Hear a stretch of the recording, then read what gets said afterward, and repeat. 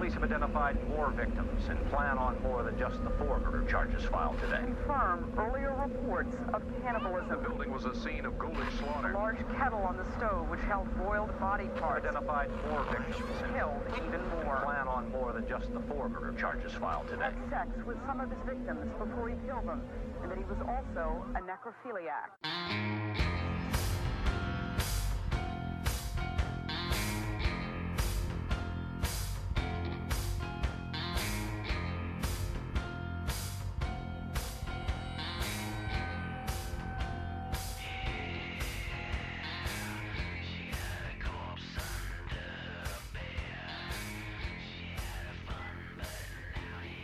You are now listening to Grinding True Crimes with your hosts, Maddie Matt, Todd Fox, and Gabby Gab.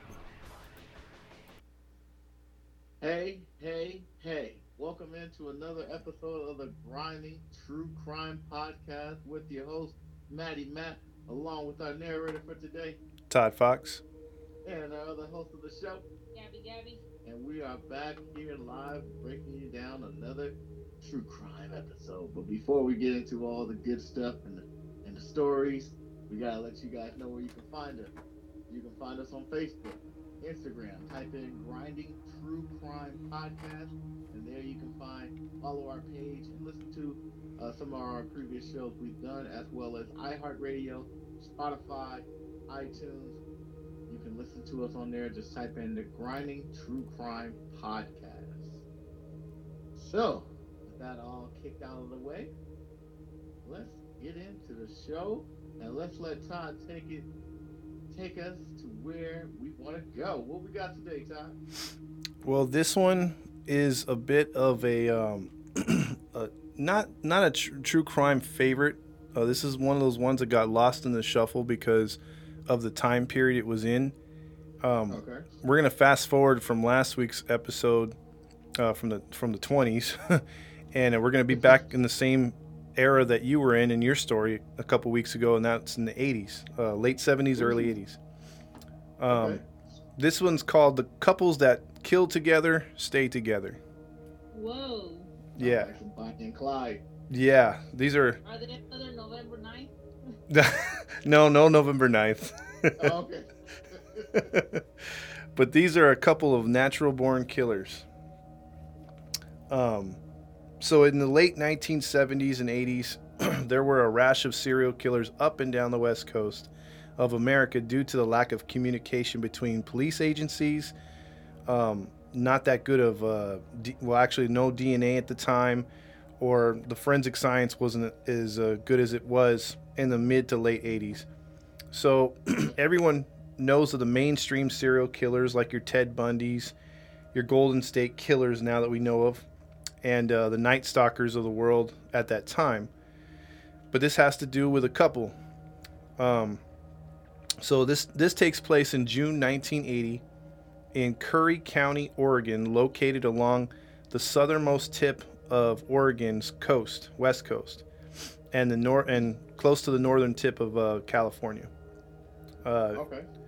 It's a beautiful coastal community, and it has good weather, a lot of tourism, and just small, like at the time, minimal crime, just valuables, things like that stolen. Homicides were like non-existent. So Linda Aguilar, who our first person we're going to talk about, lived in the community at the time, and she was an outgoing 21-year-old mother and a mother-to-be. Her boyfriend was a commercial fisherman. She did not own a car, and on the 7th of June, she decided to, unfortunately, hitch a ride into town for a doctor's appointment. Oh, no. So she has a little 3-year-old or so, and he's staying with the mother. And she's about 6 months pregnant. And at the time, this was after, the whole hitchhiking phenomenon was popular from Woodstock onward till the mid 80s almost. But by the time that late 70s and 80s were coming on, parents were starting to tell their kids, hey, stop hitchhiking. It's just not safe. But she did not take this warning. Her mother did not know she was going to hitchhike that day. And she made the appointment. She did get the ride to the appointment. The problem is, after 6 p.m., the husband had picked up the child, or the boyfriend, from the mother's house, went home, and his girlfriend was not there. And he got off work at 4, so he figured maybe she stepped out.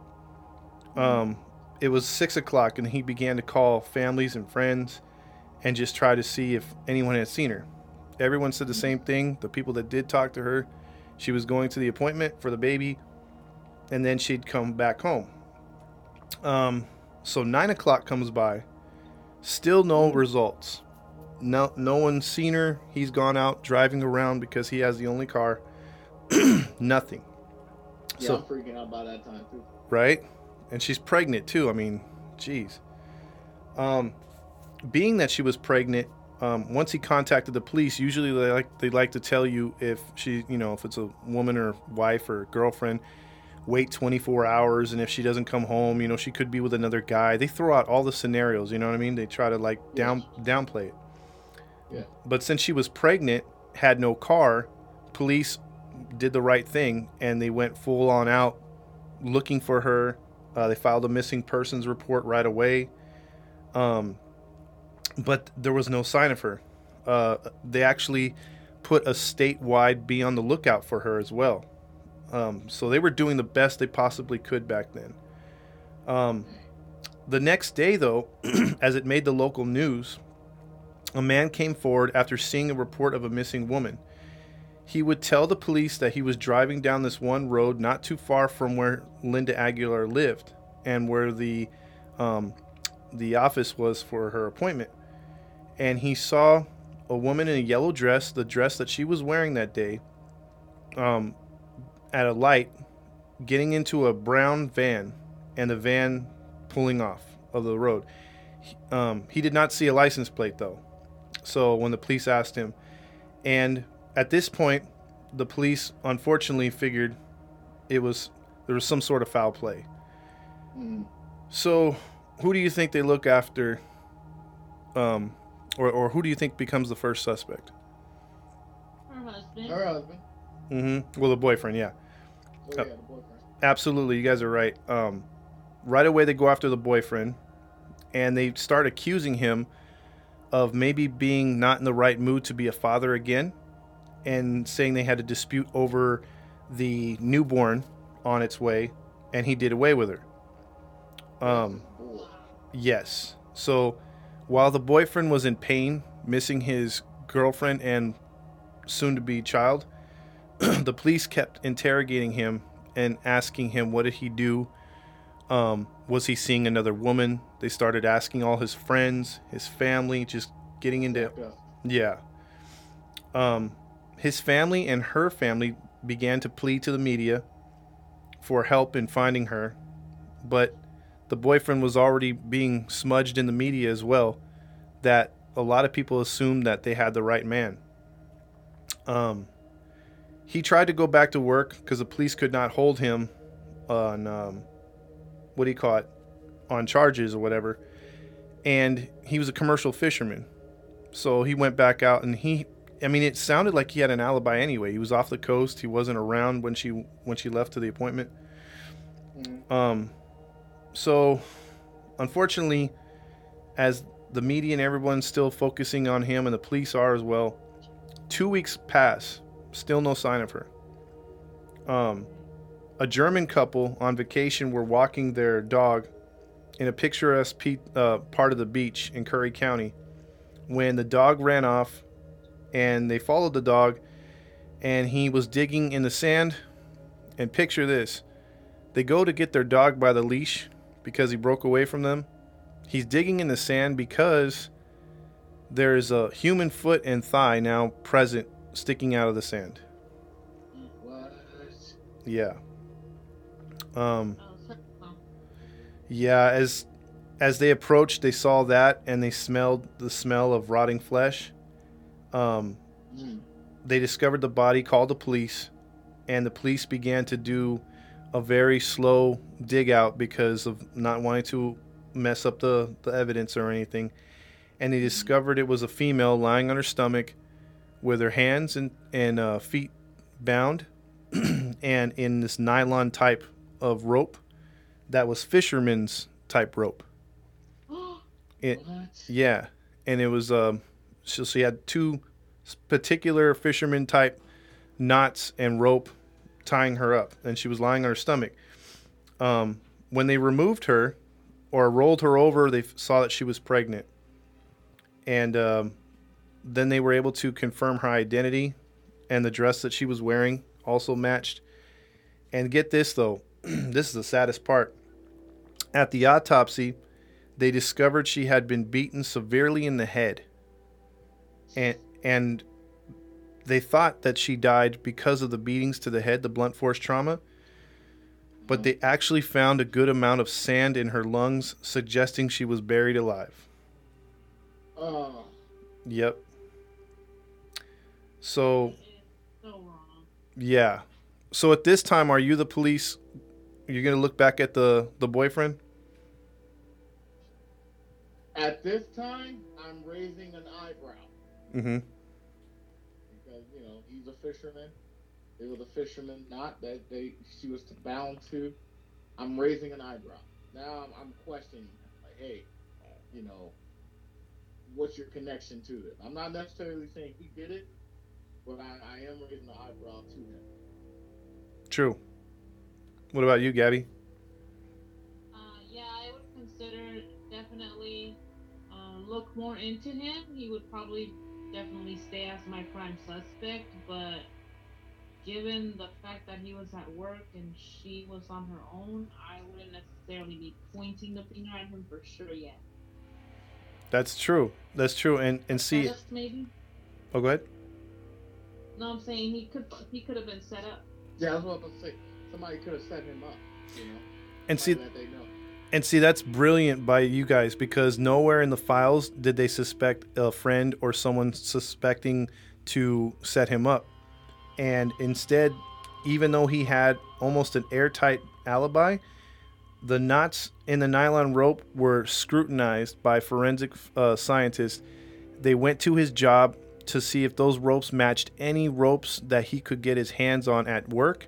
They even went to his house, his parents' house, and her parents' house looking for rope that would match the rope that she was tied in. Dang. Yeah, they went hardcore on him. But in the end, they found nothing. Like no ropes that matched. It was different nylon rope completely. So for the moment, the boyfriend was in the clear.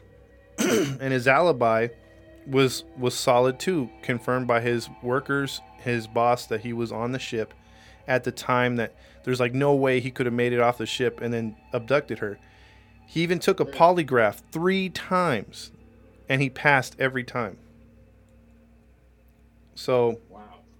finally, a month after her abduction, he was eliminated as a suspect. So he had to put up with a whole month of that crap. Dang, a whole month? Yep. You're over here grieving and people are... Yeah, man, that's jacked up. They don't even let you grieve. Yeah, they were basically at the funeral watching him. Wow. Yeah. Did he sue him? No, unfortunately, you can't do nothing like that. You know what I mean? Like, Yeah. unfortunately. I mean, Because they have to investigate and he's trying to get justice for his wife. He can't do anything about it. That's true. all he can do is just try to clear his name. So at this time, the witness that had seen the van was brought in under hypnosis, and he was able to recall under hypnosis a dark-complected man that was driving the van with a smaller person in the front seat. So at this time, they're thinking it's like a child. But again, they tried to get him under hypnosis to recall a license plate number, and he just couldn't do it. So, And that's pretty crazy. right? That is pretty crazy. Yeah. So after a couple weeks after that, the case went completely cold. There was no clues, no nothing that came out. But the van in question was not in the area anymore. It was now in Northern California, in Sacramento, a good 400 miles south of Curry County, Oregon, and also it's the state's capital of California, Sacramento. Mm-hmm.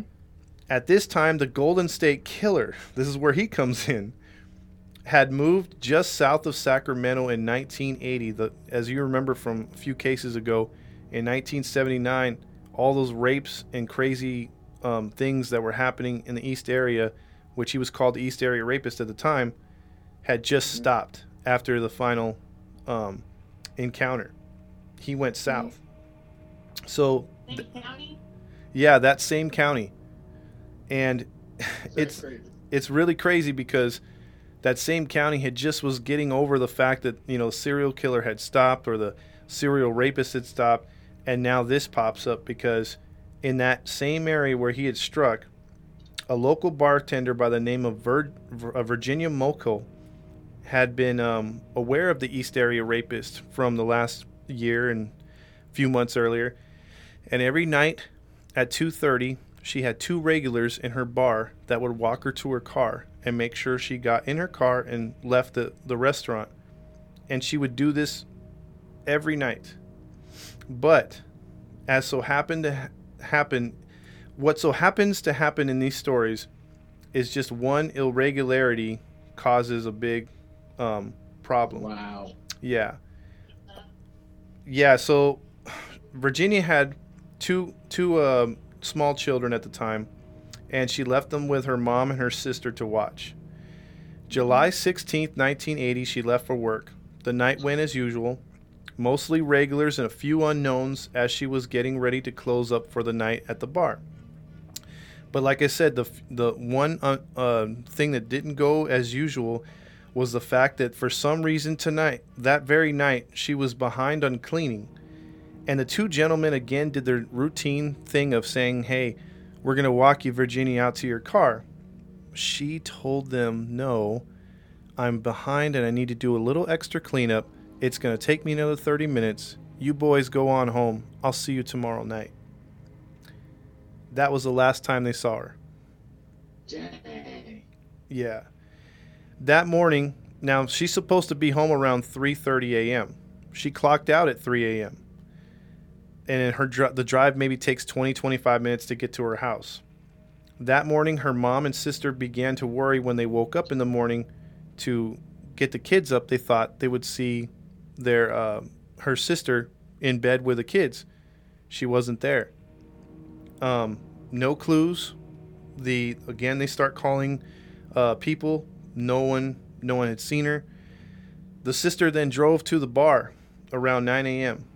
where she saw her car with her purse inside the driver's side of the car, the door still cocked open, and the keys on the ground. Yeah, police were notified, and they showed up to the bar to find those things in the same situations. The police then went to the hospitals and the morgues and made sure that there was no accident that they weren't aware of. But she wasn't to be found there either. So a missing persons file was filed with the local police. So the police focused in on the patrons who weren't regulars at the bar that night. So they had already talked to the regulars and they ruled them out.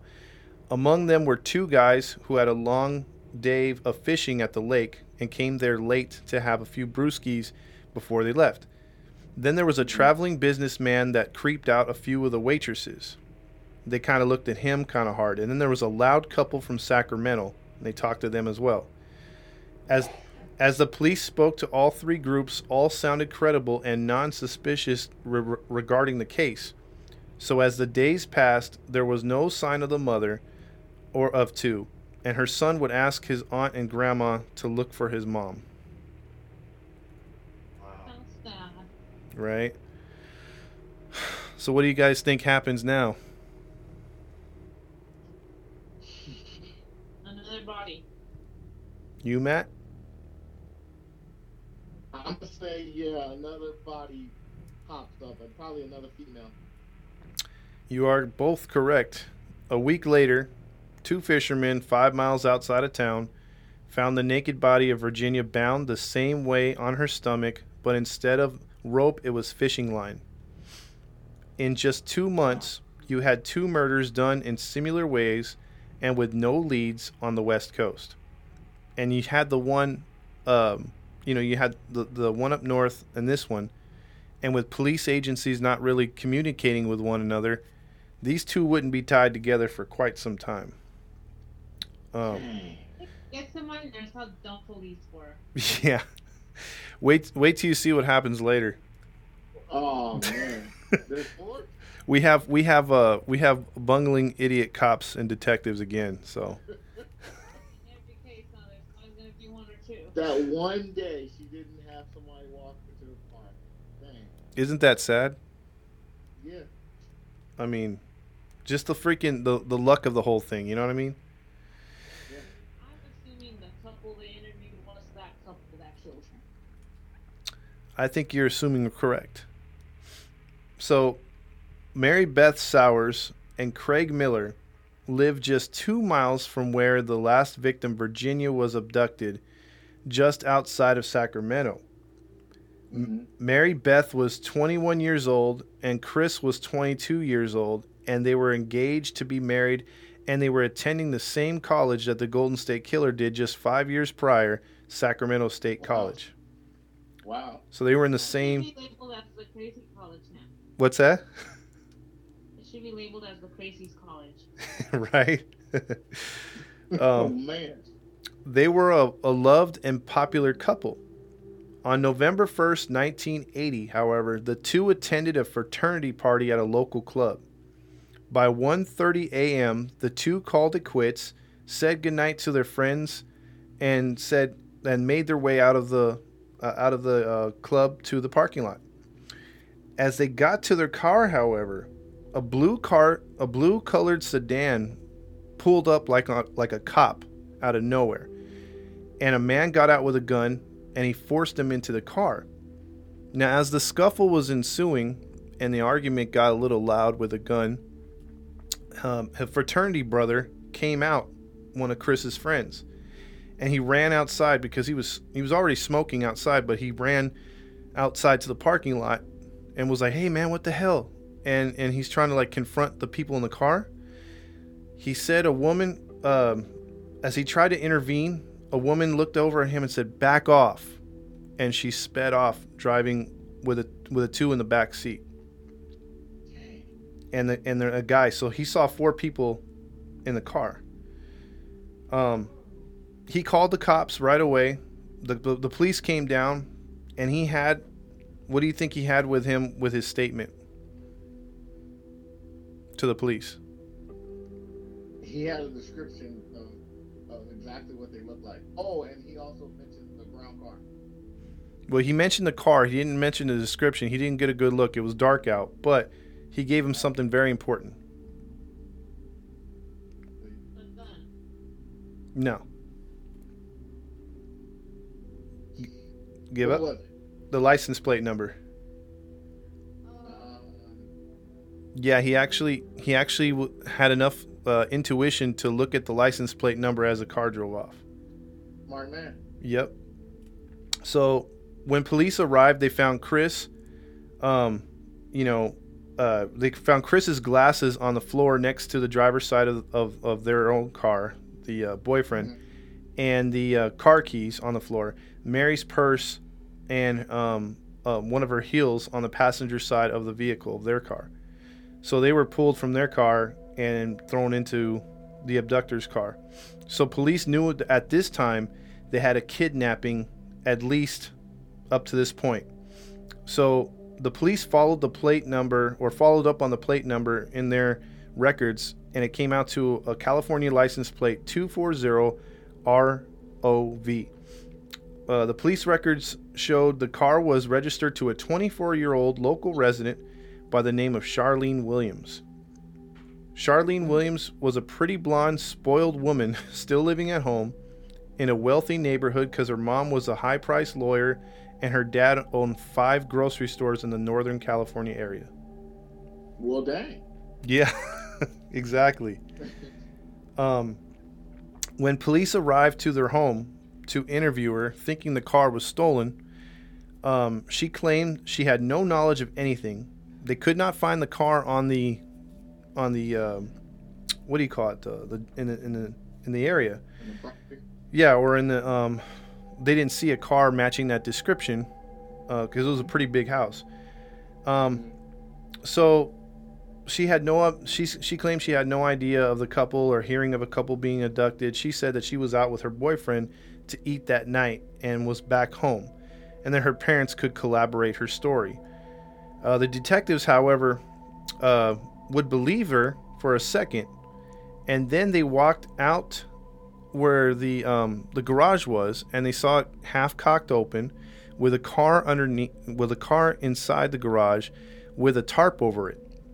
The description of the car that Chris's frat brother gave, they noticed the rims matched. So the cop went underneath the garage door, took off the the cover, and he noticed that the car also had the matching sheepskin seat covers that Chris's friend had described, and it was a blue color as well.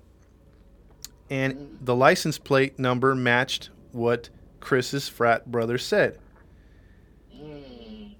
So at this point, the police then return to the house, and they want to talk with Charlene, and they talk with her for 2 hours.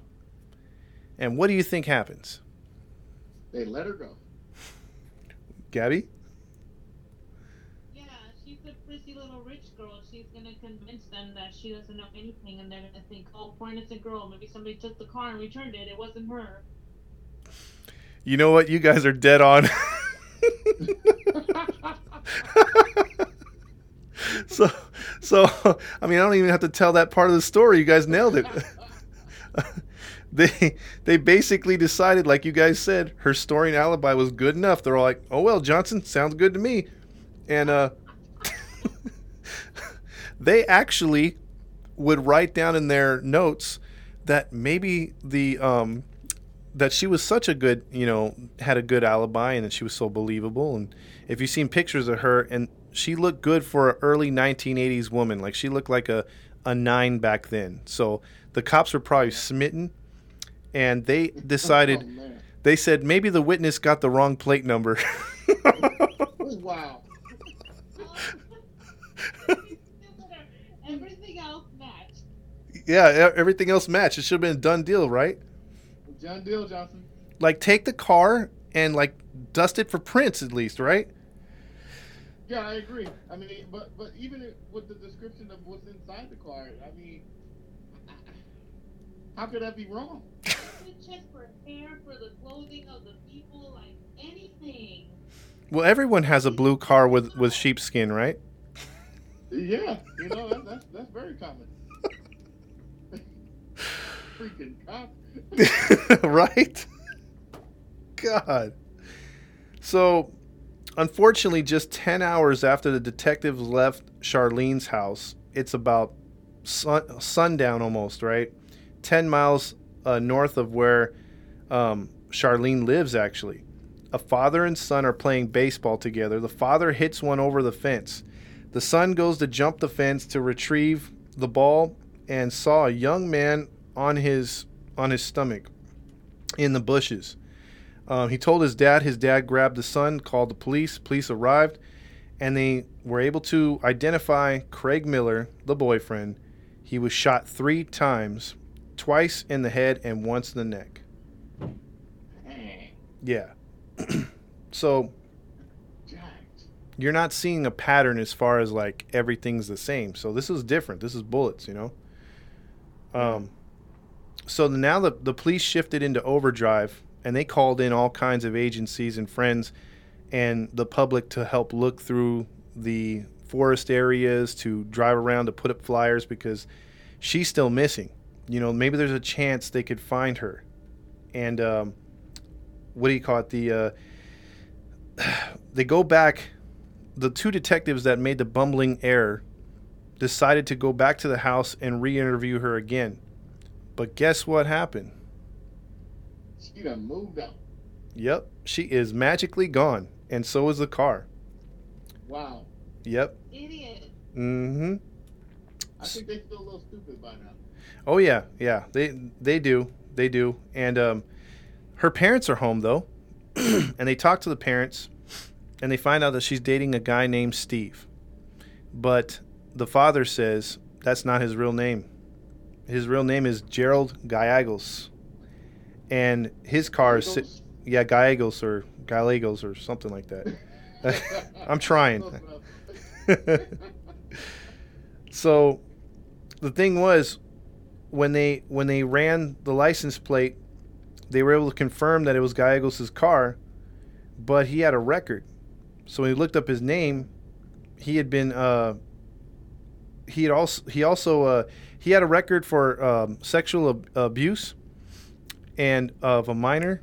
He also had plenty of physical altercations and assaults to a couple women and also a couple bar patrons, as he worked in a bar in a local restaurant in the Sacramento area. Yeah. And here's the thing, though, and like Gabby nailed it earlier, he was on record by the other police agency as being interviewed along with Charlene at that bar. They were the loud couple at the bar.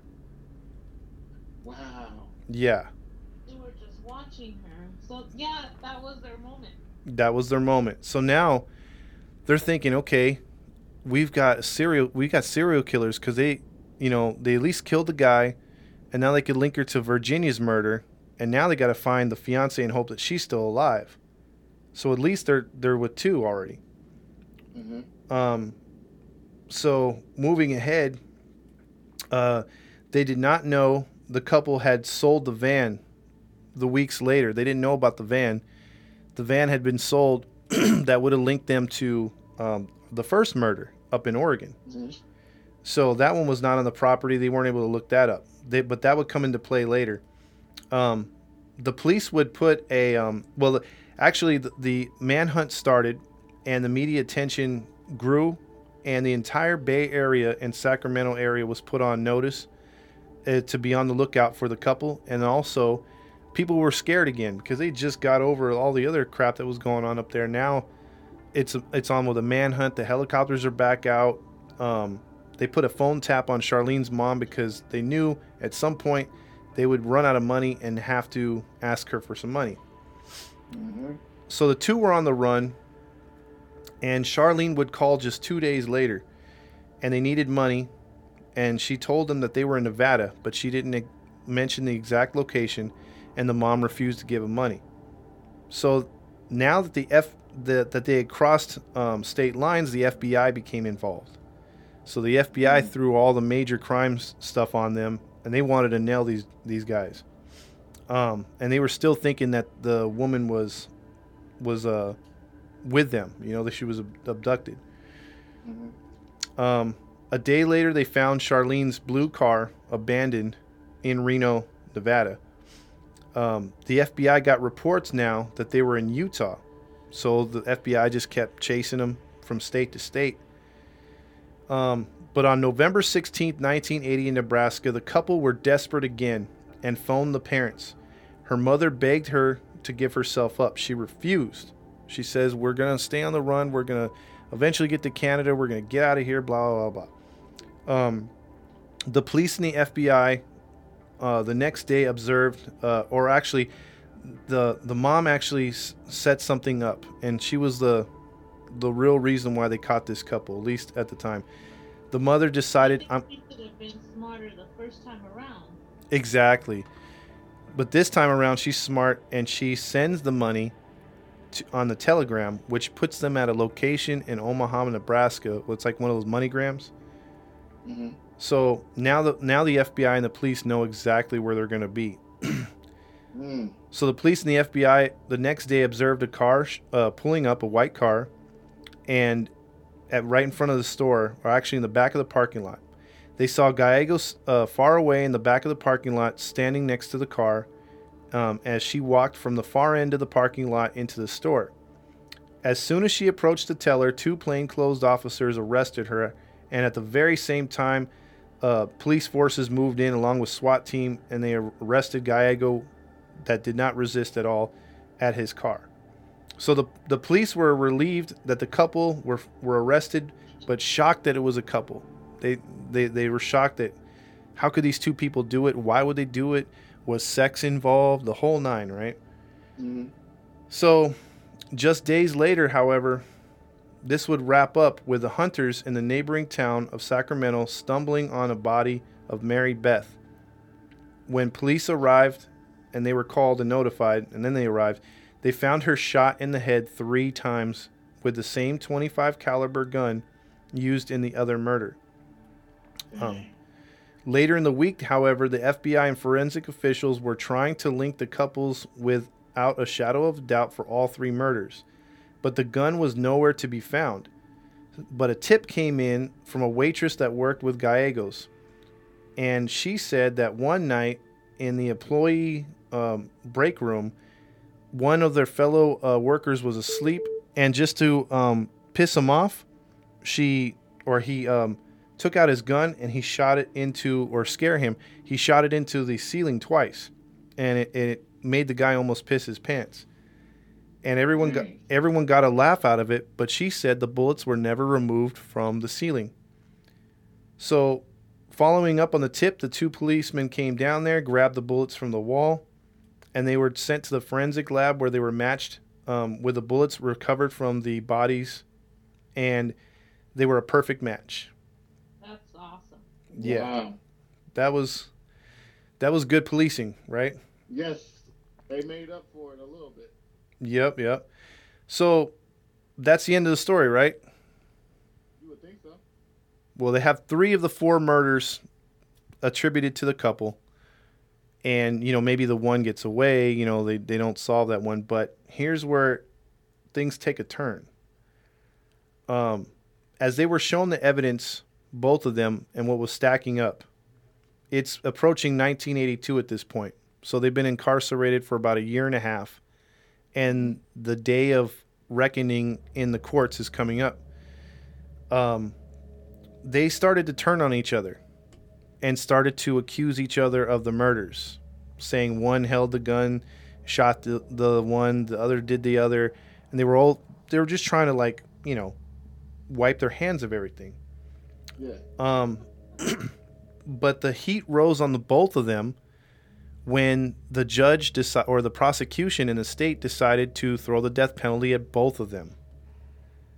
So, to avoid the death penalty, Charlene, she turned state's witness, and she didn't want the death penalty, and to avoid that, she took the plea deal, right? And she would have to testify against him. But the police and the public weren't ready for what she had to say. So She's gonna blurt out the first one. Yeah, but do you think it's just that? I think it's more. I think she has more confessions. She's gonna blurt out several other killings. She's gonna say that he scared her to death, so she did what he told her, or he had kidnapped her too. Well, I'm just gonna let you guys hold on to that because you'll see if you're right or wrong. Because no, I'm gonna say you're both right. You're both right. All right. So she said when she talked to the police, and she started to shock them right away, that Gallegos, after they met, just a couple weeks after they started dating in 1975, that he wanted to have sexual fantasies come to life. He purchased a van, and he put a bed in the back and also chains. He said his sexual fantasy was to get and abduct young women as sex slaves and for her to watch or participate. So it was the same van that they abducted Linda Aguilar in. She was that was sexually assaulted and buried alive. When she told the police about Linda Aguilar and the van matched up, she starts saying stuff that only the police up north knew about. So when they contacted Oregon was blown away. That case had been dead for years. And they realized, holy crap, we have the murder. We can attribute that murder to them. So when she laid out everything what happened with Linda Aguilar, the police thought, all right, that's it. We're done. But Linda, Charlene said, was not their first victim. Gallegos' fantasy actually first took place in 1978, where Charlene was used as a pretty young girl to solicit girls for Gallegos. In 1978, they went to a mall and she went to the mall inside and asked two teenage girls who were just hanging out if they wanted to smoke weed with her. They were both only 16 and 17 years old. Oh, man. The girls trusted her because she looked harmless. They followed her to the van, where as soon as they got to the van, Gallegos pulled a handgun, forced him into the back, chained him up. They drove into the country, where he sexually assaulted both of them. And when he was finally done, he told Charlene, according to her, to stay into the van, and he walked them into the forest. 15 minutes went by as she stayed in the van, and he came back by himself. In 1979, a couple were picked up, 13 and 14-year-old girls at a county fair. Oh, sickos. Yep, where they were raped and murdered shortly after. Then 5 months later, two 16-year-old high school friends were hanging out at the river when they were abducted, and their bodies were found bludgeoned near the Sacramento River just 3 days later. Wow. It's only then that the 4 other murders took place. When the other police agencies followed up on the cases that had been cold for a year or two, and they knew about they asked the police that were holding Charlene all the details. She even gave them details of, like, one of the girls had a pimply face and red hair. Nailed it. She said one of them had a scar on her back. Nailed it. She knew stuff that only the murderers would know. She knew about the weapons that were used. Hey, she really turned on him then. Yes. But the police were like, she's involved. You know, she knew too much. And, you know, seeing the skin, either perfections or imperfections, she had to be present for the murders as well. Yeah. So the prosecution had no choice but to throw him under the bus right away and to use the strongest murders that they had, which was the bullet confirmation. I mean, her stuff was rock solid, but the two that would bring the capital murder was the gun case on the couple. So all the evidence was used against him. Charlene took the stand and testified against all 10 murders. Gallegos was found guilty and sentenced to death by gas chamber. Now here's the thing as we wrap up this story. Two things are going to make you mad. I hate to do this. I hate to do this. Now, I love Gabby's, like, her death penalty, because that'd be a death penalty to any guy, even if he's living with a heartbeat. But castration and mutilation, that's a death sentence right there. That's a death sentence right there, even if I'm alive. Yeah. I mean, I would have did that and left him alive, because he's a sexual predator too, right? Mm-hmm. Problem is, California is very slow at murdering death row inmates. Yes. Don't tell me. Yes. So, Newsom? huh? Does it have to do with Newsom? No, this was before Newsom, like, because Charles Manson and guys like that. The Night Stalker even died on death row. Both of them died of, like, natural causes or cancer, right? Mm-hmm. This guy was the same thing. Wow. He got the easy way out. Illness, or he killed himself? No, unfortunately, he served only 19 years in prison, and he died in 2001 because he succumbed to cancer. Wow. So he never faced the gas chamber like he should have, and I doubt they would have gave it to him anyway. So he got the easy way out. The second one, and this is going to piss you off a little more. She got away. She's currently out right now. What? She only was given, thanks to a plea deal, the absolute maximum and minimum of 16 years. That is stupid. Wow. Yes. She will find another psycho to kill people with. Well, here's the thing, which is kind of scary, or at least that I've looked. Look, when I did this story, I looked everywhere online to see if anyone knew where this woman is residing, and it's like she went into witness protection program because she got out in 1998, and yeah, she's been free ever since. And she's off the radar. She's off the radar. In 1998? In 1998, dude. That is That's not almost fair. 22 years. 22 years, and you participated in the death and in the murder and rapes of 10 women, or at least 10 people, and you killed a guy as well. I You mean, know she had something to do with it because she was on the run with him, and she was asking her mom for money. she was a willing participant all the way, but the state somehow said, okay, well, you may have done these dastardly things, but we have the bullet. That's his gun. It's we wouldn't have solved these other murders, these other 7 murders, if it wasn't for you. So they kind of like shook her hand and cuffed her at the same time, type of deal. Like, you're gonna pay for this, but not as much, and you're gonna get out.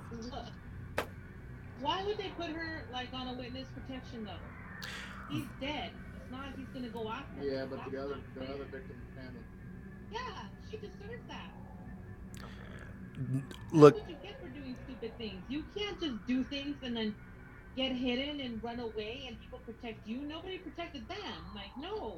I agree. that's what, and you know what? You hit the nail on the head, Gabby, and that's why I'm upset with this one too, because she's out there living her lives, and she helped snuff out teenager lives that never got to their peak, and and basically she did her time. So that's crazy, you know. Wow. That's the case, man. Dang, man. I don't wish death on nobody, but hopefully, man, she's paid back for her errors. I'm just hoping she never had kids, because when she got out, she was 16. She was 40. So think about that. She got out and she's 40, and now she's about 22 years later. She's 62 years old now. So she's living the second half of her life, like, pretty much she can say, I'm guilt-free. I've served my time. You know what? And nobody has to know who the hell she is. Exactly. She could just be a nice grandmother in town somewhere. No one knows her past. Man, she could be a brother or sister. You know what I'm saying? Like, who knows? Yeah. But that's crazy, though, man. Yep. Jesus. How can people feel that they have the freedom to continue living life as if nothing after they took so many people's lives? Took them from their family, from their children. Mm-hmm. Knowing you're guilty, especially with the pregnant woman. She had a baby. It Yep. wasn't just her. Yep. And those other kids, I mean, it's just god awful. You know what I mean? Like, The fact that she has to live with that guilt for the rest of her life, that might eat her away, no matter where she is. That's still not punishment enough. I know, but think about that. You know, she has to live with that for the rest of her life. Well, okay, come on, babe. She ain't living with that. She don't have no guilt. Otherwise, she wouldn't have covered it up. She wouldn't have lied. She wouldn't have gone with him But throughout all those years doing that. She has no conscience, no heart, no regret, nothing. She's just trying to make herself be free and dig him in a deeper hole so that she doesn't have to go the same route. I got you. But let's just say she turned her life around. For the sake of argument, let's just say she became like a pastor or something. You know, something to where she's, you know, like Martha Stewart or something. Martha Stewart. The fact that she has that, the fact that she has that on her heart for the rest of her life, that should eat her away. I mean, a person who is capable of doing that for so long is very twisted. That person cannot change. I'm sorry, but no. hey, Hey, that sucks though. She should have been in jail longer than 16 years. Yeah, you know what? I have to agree with Gabby on this one too. I can see Matt's point, but like, as far as Gabby's concerned, like with the way that these people were snuffed out, you know more. You have to live with it, but it's not fair. She gets to move on, and and pretty much like her family doesn't know where she's at, or her mom and dad are obviously passed away by now. She didn't inherit their wealth, which was good. But the fact that, you know, just it wasn't a spree killing. Like, it wasn't like something that took place over 3 weeks. It wasn't drug induced. Like Gabby said, she knew what she was doing. This took over 2 years. That's what's hard to believe. Like, I would have tried to give her life at least, you know what I mean? Like, just be like, okay, well, you helped us out. You're not getting the death penalty. We'll give you life. I really thought that was gonna happen. I did think that's it. I ain't gonna lie, I did think that's it. I thought the plea deal would be like, all right, we won't kill you, but you're spending your life in prison. Even 50 years in prison would have been. I'm okay with it. Mm-hmm. Yeah, because here's the thing. What Matt said right there too. In Canada, their laws are, and this is not Canada's story, but if you were to get a life sentence in Canada, it's maximum 25 years. So you can kill like 2 people and get 25 years. They don't stack it. It's not like here where they say, okay, you get 900 years plus 5 or something. Like, you can kill a couple people and get out in Canada. So why are we so lenient on this case? And I know she helped state's evidence or whatever, and I know she helped solve a few other cases, but she participated. You know, She did. She should have got life. They were smitten by her looks even then. It must have got her out of that too, or she had a hell of a lawyer. She had money. Yep. No, he didn't. Her parents had money. Yeah, the parents had the money. Her parents had money. Mm-hmm. Her parents were not gonna stick up. Now, if she had Johnny Cochran, I can understand how that. But it's, man, dude. Yep. I'm sorry to bring you guys down, man, but this is a story that brought me down the other day when I researched it. I was like, dude, Yeah, that that one sucks. sucked, man. Especially for the young girls who, like you said, didn't even get a chance in life. You know, 16, 13, 14. The pregnant woman, the little baby didn't even get a chance. Like, and then possibly buried alive, too. Mm-hmm. Well, she was. No way to die. Yeah. I'm glad the fool is dead. I'm glad he's dead because at least he didn't continue hurting people. Mm-hmm. But I don't think he died the way he deserved. I hope he went through a lot of pain with his cancer. Oh, I'm quite sure. Mm-hmm. But with her, it's like, if you were so messed up in a moment that you could do something so stupid, or you're that scared of somebody that you're gonna lie and continue to help them, if that was the case, which I doubt. Still, like, even knowing after everything that you did, like, how can you live with yourself? If I did it out of fear and that was my story, I could not live with myself. I think the only I thing, think the least thing I could do is get myself off the planet yeah, to give people some type of closure and relief, knowing that I'm gone.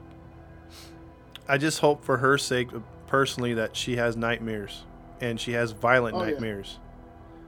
Oh, yeah, I agree. And That I do agree with. yeah, and I'm hoping that she has one of these violent nightmares one of these days with her age, that it just causes her to have a heart attack or something, and she becomes a vegetable. I think that's the only way you can justify something. I know it sounds bad, but dude, I mean, with what she did, Peaceful, man. yeah. I mean, that'd be the only thing I could think of. She keeps living her life when the others couldn't, and their families couldn't. Mm-hmm. Yeah. And nobody control her. That's the sucky thing. Like in some of these murder cases, people are so involved with true crime that they will go online and they will troll. They will find out where a person lives. They will send them letters or just haunt them if they know that there's someone that's a murderer that got out or something. And there's almost like a web justice. And in this case, there can't be. You'd love there to be, but nobody knows where she's at. I mean, she could have a completely different name. Well, she probably Yeah, does. She's definitely under witness protection. Yeah. So. How do you explain that? Like, seriously, how does law enforcement explain that to the families of the ones? They don't have to explain it. They got them under witness protection. No, what I'm saying is like, how can you be a participant in that? Knowing these people lost their family members, they have horrific deaths. How can you be okay protecting someone like that? Yeah. I don't know. I'm sorry to piss you guys off. I bet you done did, Tom. But you did that many. Man, Yeah, so that's the story, guys. that was our story of the crazy couple Yep. who Those are rare. who really didn't get what they deserved. Nope. And if So, you have to look long and hard literally to find these two on the web, they are not mentioned as prominent serial killers or outrageous cases. So unless you look specifically under California, if you type in serial killers in general in America, they do not pop up anywhere close to the top, which is weird, but they don't. that's crazy, man. Yep. That's crazy. Well, that was our show, ladies and gentlemen. We hope you enjoyed it, and we're quite sure you're probably pissed off just as much as Gabby and Todd is. And rage. Yeah. But if you want to hear more good stories like that, you know what to do. Follow us on our Instagram and Facebook page. Look us up under Grinding True Crime Podcast. You can also listen to us while you're driving on iHeartRadio, iTunes, Spotify, and all those good stuff. Just type in Grinding True Crime Podcast. Shout out to everyone who follows us, listens to us, even around the country. We appreciate all the love and support you give to us. We really do. With all that being said, this is your boy, your host of the show, Matty Matt, along with the narrator of today's show, Todd Fox. and the other host of the show. Gabby. And we are signing off. We are out of here. Doodle. Peace.